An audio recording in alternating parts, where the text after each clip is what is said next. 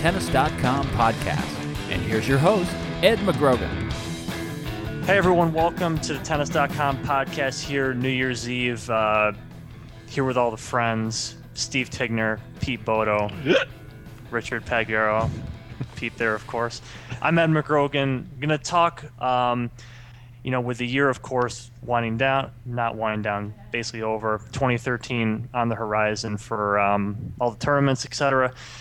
We wanted to start off with kind of a big men's discussion, really kind of going forward, where we see things, with so much as, passed us by. So I want to start with a question that has been asked to me before, and I think is particularly relevant considering this past year's Grand Slam parity, is will any man win a major outside of the Big Four players? And I say that with the expectation that we can always say, if X goes right and player and Y and Z lose, Del Potro, Berdych, or Tsonga, they have the game to win it. But do you really honestly believe that's going to happen in 2013? I think 2013 is going to be a year of change. We've had the Big Four, finally Murray establishes himself as a fully credentialed member of the Big Four. Everybody's thinking Big Four now, but I kind of think things are going to change a little bit this year. Two big reasons. Number one, Roger Federer's age. Granted, he's still playing great tennis, et cetera, yet you start having more tough days or bad days when you get to be his age. So I see him maybe not being quite as good as he was last year, and I have big questions about Nadal knees. Very honestly, I don't know about Nadal's knees. I think could be in big trouble this year. Djokovic, of course, he's not asserted himself in 2012 the way he did in 2011 as a guy who's totally locked on, ready to go, ready to dominate and win everything. So I definitely see a Tsonga, maybe a Berdych or someone like that breaking through. Del Potro, as you said. It sounds like I guess you're talking a little bit more about what may happen to the players in the Big Four and less about a player stepping up from outside that group. I mean, I think that's kind of the crux of what I'm getting at is do you think, these guys are capable of really taking advantage of any lapses, like you say, that may happen for Federer, et cetera? Yeah, I think like Pete said, it's easy to just guess that the same thing is going to happen over and over. The Big Four are going to keep winning. I think it's possible for a change. The problem to me is I don't know who exactly is going to step up and win one. I don't see David Ferrer is ranked 5th. I don't see him as good as he is having the power to do it. Tsonga, I don't see him being consistent enough. Berdych seems to me not to be able to follow through on big wins enough. The one guy who you might say could do it is Del Potro. He's already done it. He was the last guy outside of the top 4 to win one. So, but he also has struggled, obviously, against those guys. So I think, to me, the odds are, if I had to say right now, I would say that nobody else, the Big Four will win all the slams again. They do seem to have the matchups, in this sport of matchups, really. It is a clear-cut shift to those guys. It's not even just that, they've been superior players. I think it's that just they found a way to neutralize their games over and over again, I think, on all surfaces. And I think that's kind of the big reason. I think this is a very legitimate question is one of those, do you take, when you're betting, do you take a couple of players, do you take the field? And I think that's a perfectly, fine reason to talk about it. Richard, what are your thoughts on kind of this continued, top tier reigning over the tour? Does it continue? I think it will to a certain extent, but I think Del Potro could come through again. I mean, you look at the Wimbledon loss to Federer, played tremendous. You look at the French Open, he had Federer on the ropes there. To me, it's like he's got to pick up the serve a little bit, and the fitness is obviously, the health is obviously always an issue with him. But yeah, I mean, I think Steve's right. He hasn't matched up with all those guys in the past, but I think just game-wise, he's the one guy that he can be intimidating when he's on, and he's got the weapons. So I would say he's the one guy. I think it'll be interesting to see Tsonga and Rashid if that produces Tsonga, sort of playing a little bit smarter and tougher. But I just think Del Potro has more game of the guys outside the top 4. Yeah, Del Potro is the interesting, we do bring him up as he, of course, had the major win in 2009 over Federer. I do tend to think of those 3 that we put together, it is Tsonga who has, I think, the better package overall. But and Rashid is an interesting point when you mention that. Now, of course, we leave until you mentioned Ferrer just a second ago. I didn't even mention Ferrer in that question, and Ferrer has, put himself in that permanent number 5 slot, it seems. I mean, Pete, does he have a better shot than those other 3 guys, or do we really need to even look farther beyond this crop? I don't believe he does. I admire the guy tremendously. He had a career year, but he's another guy. I think he's 31 now. He might even be 31. So you're looking at a guy with a very, very big year to duplicate. Yet even in that big year, all he did was win his first Masters. So for him to take that next leap, I think is a big thing. I'll tell you the guy I'm really looking at. Well, 2 things. Number one, Tsonga, I think, is a guy among the guys who you would consider contenders whose game clearly needs the most help. The guy plays idiotic tennis an awful lot of the time. I think he has the most potential, but I think you're right. He probably does need the most help. Yeah, he's the one guy who can say, look, when this happens, you do this. When a guy does this, you don't go for the between the legs stupid shot. You do this. He needs just to really tighten up that game and play to win, not just to look at it. And if Rashid can get that done, he's going to be dangerous. One guy I'm really looking for, pretty enthusiastically, is Raonic. I think that guy has played very, very steadily. He's obviously very young. He's maintained his position up near the top. He's dealt with some health injuries and stuff. I have a real big feeling about his game, though. I think he's a guy who could break through and win a big one. He certainly, after the Australian Open, I think it was already in 2011, got that. And in the world of what have you done for me lately in tennis, you do kind of already hear people talking about Raonic in that, is he really as good as we're thinking of him status there?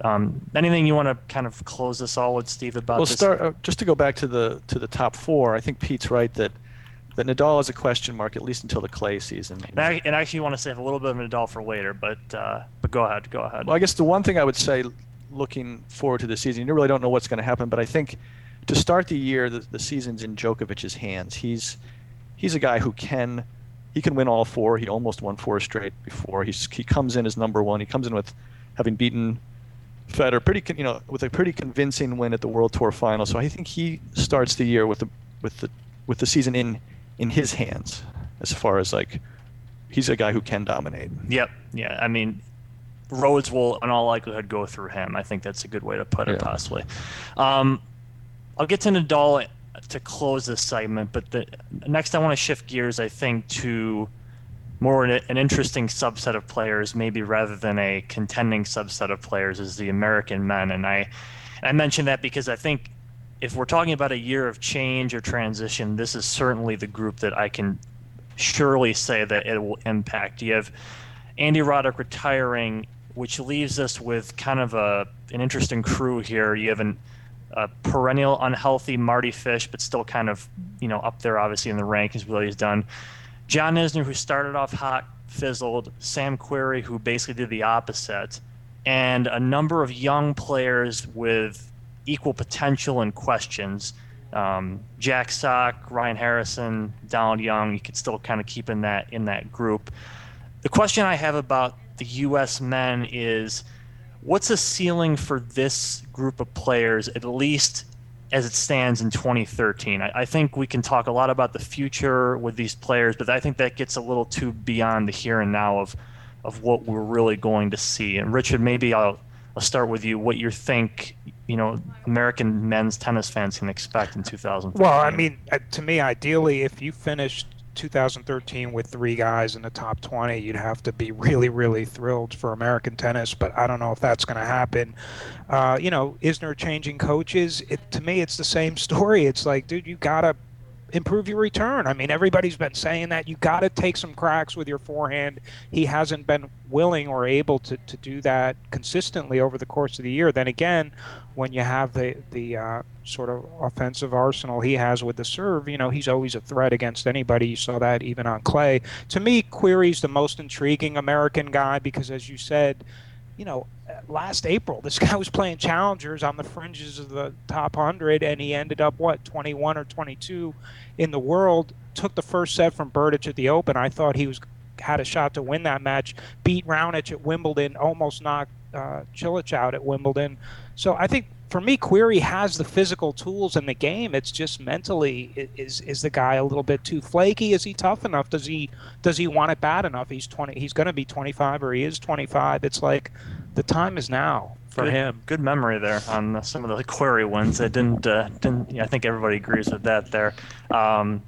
Query. You know, we've all talked a lot about Isner because of how hot he started last year. So I think more of the talk maybe about Query right now. And, you know, Query, the good memories I have of Query, you know, one that really resonates, I remember, is he beat Andy Murray in like the LA final a couple of years ago. I mean, he really and just really took it to a guy who, you know, typically can diffuse any sort of a power player like that. And I think Query showed, what he's capable of. And like I said, this is really what this whole discussion is about capabilities. But, you know, if we want to be optimistic, let's also be realistic about everything here. Pete, what do you think about the U.S. guys this year? Well, you know, I think maybe Andy Roddick retiring is a blessing in disguise, and same with James Blake being out of the picture now, because these guys were the big dogs. And so all these other guys, you know, they were like, you know, they were respectful. They knew their place. You know, it wasn't going to be like none of them were going to go. You know, obviously, if they were in a position to really challenge Roddick, they would have. But they weren't in that position. They didn't want to be in that position, I don't think. And it seemed like even when Fish came up near Roddick, he sort of deferred attention to him anyway. Absolutely. Right. So now basically you got a wide open field. Now it's a little bit like, you know, somebody's got to step up and be the new Andy Roddick. And who's it going to be? You know, I agree with you guys. I like Query a lot. I think Query's game is deceptively, or his mentality and his spirit as a competitor is deceptively good, given how casual he is. Yet there still is that question, and I think it applies to Isner as well. Both of those guys, do they both really want this? Do they really both want to, you know, win a major title? I mean, I think being number 10 in the world, Pete Sampras said it, you know, you can have a great life being number 8, 10, 12 in the world. You know, you can eat at the best restaurants, you can play golf 3 times a week, you can make a ton of money, and nobody's going to bother you. So the question is, are these guys going to want it? I was a little bit surprised at the Boynton-Isner breakup. You know, you don't know what's in these guys' heads and hearts in terms of their relationships, so you don't really know. But I really think Boynton had him nailed. I think he drilled that whole thing into Isner about play big man tennis. You got to end the point quick. You got to play first strike. You start getting in rallies, you're going to get your butt kicked. And I really thought Boynton really had that, and he was on message with that. He stayed with that a long time. I thought it was an excellent pairing. I think he understood him well. I talked a long time with Boynton a few times. I think he really was inside John's head in a good way. I'm a little puzzled by this change, and we'll see where it leads. I'm a little bit as well. I mean, I talked with Craig too last year, and that was the same mantra going forward. It was all about when you know, Isner should know exactly his limitations and you know, just deal with them. And he has the game to deal with it if he wants to really impose it that way. So that, and obviously I think for all we can say about Isner really letting us down at the majors, he did make some significant strides this past year. And that was a reason I was very little puzzled by this. The two made a great team I saw in person there over Indian Wells. Steve, why don't you finish this off and you know, your thoughts on this? I feel like the word that, you know, that you keep using is right, is limitations. Each of these guys seems to have a limitation. To me, Query is a solid player, but the match I go back to is his loss to Berdych at the U.S. Open. He did win the first set, and it was a 4-set match, but at a certain point, you just felt like whatever competitive drive Query had or didn't have, he didn't have the game to beat Berdych. He just wasn't. He didn't have the game to beat a top 5, top 10 player. It wasn't going to happen. Isner, I'm actually. I like the fact that he was willing to change coaches. The guys are clearly friends, but he felt like he needed a different voice. Boynton was obviously had the right points, but he wasn't getting John to do what he needed to do. The limitations with John we found last year were in 3 out of 5 set matches. Like whatever he does, however he plays, he struggles in those matches. He's great in 2 out of 3, but we discovered his limitation with that. And Mardy Fish, you have to be concerned about him. He's already skipping the Australian Open this year. I feel like his health problems at this point at 31 aren't really going to go away. So the guy I'm looking for, at least to see what he does this year, is Jack Sock. He always has a lot of power. We'll see what kind of shape he can get in, whether he's ready to be more consistent, but he's at least an intriguing young guy. I knew you weren't going to say Donald Young there because you called that losing streak well in advance, and you said it would. I'm sorry to do that if I did. Said it would threaten the record, and it was good stuff, guys. We will discuss the women tomorrow, so tune in. Thanks again. Tennis.com podcast, Pete Bodo, Richard Pagliaro, Steve Tigner, and Ed McGrogan. You've been enjoying Tennis.com's weekly podcast. Thanks for listening. For all the latest news and events, head over to Tennis.com.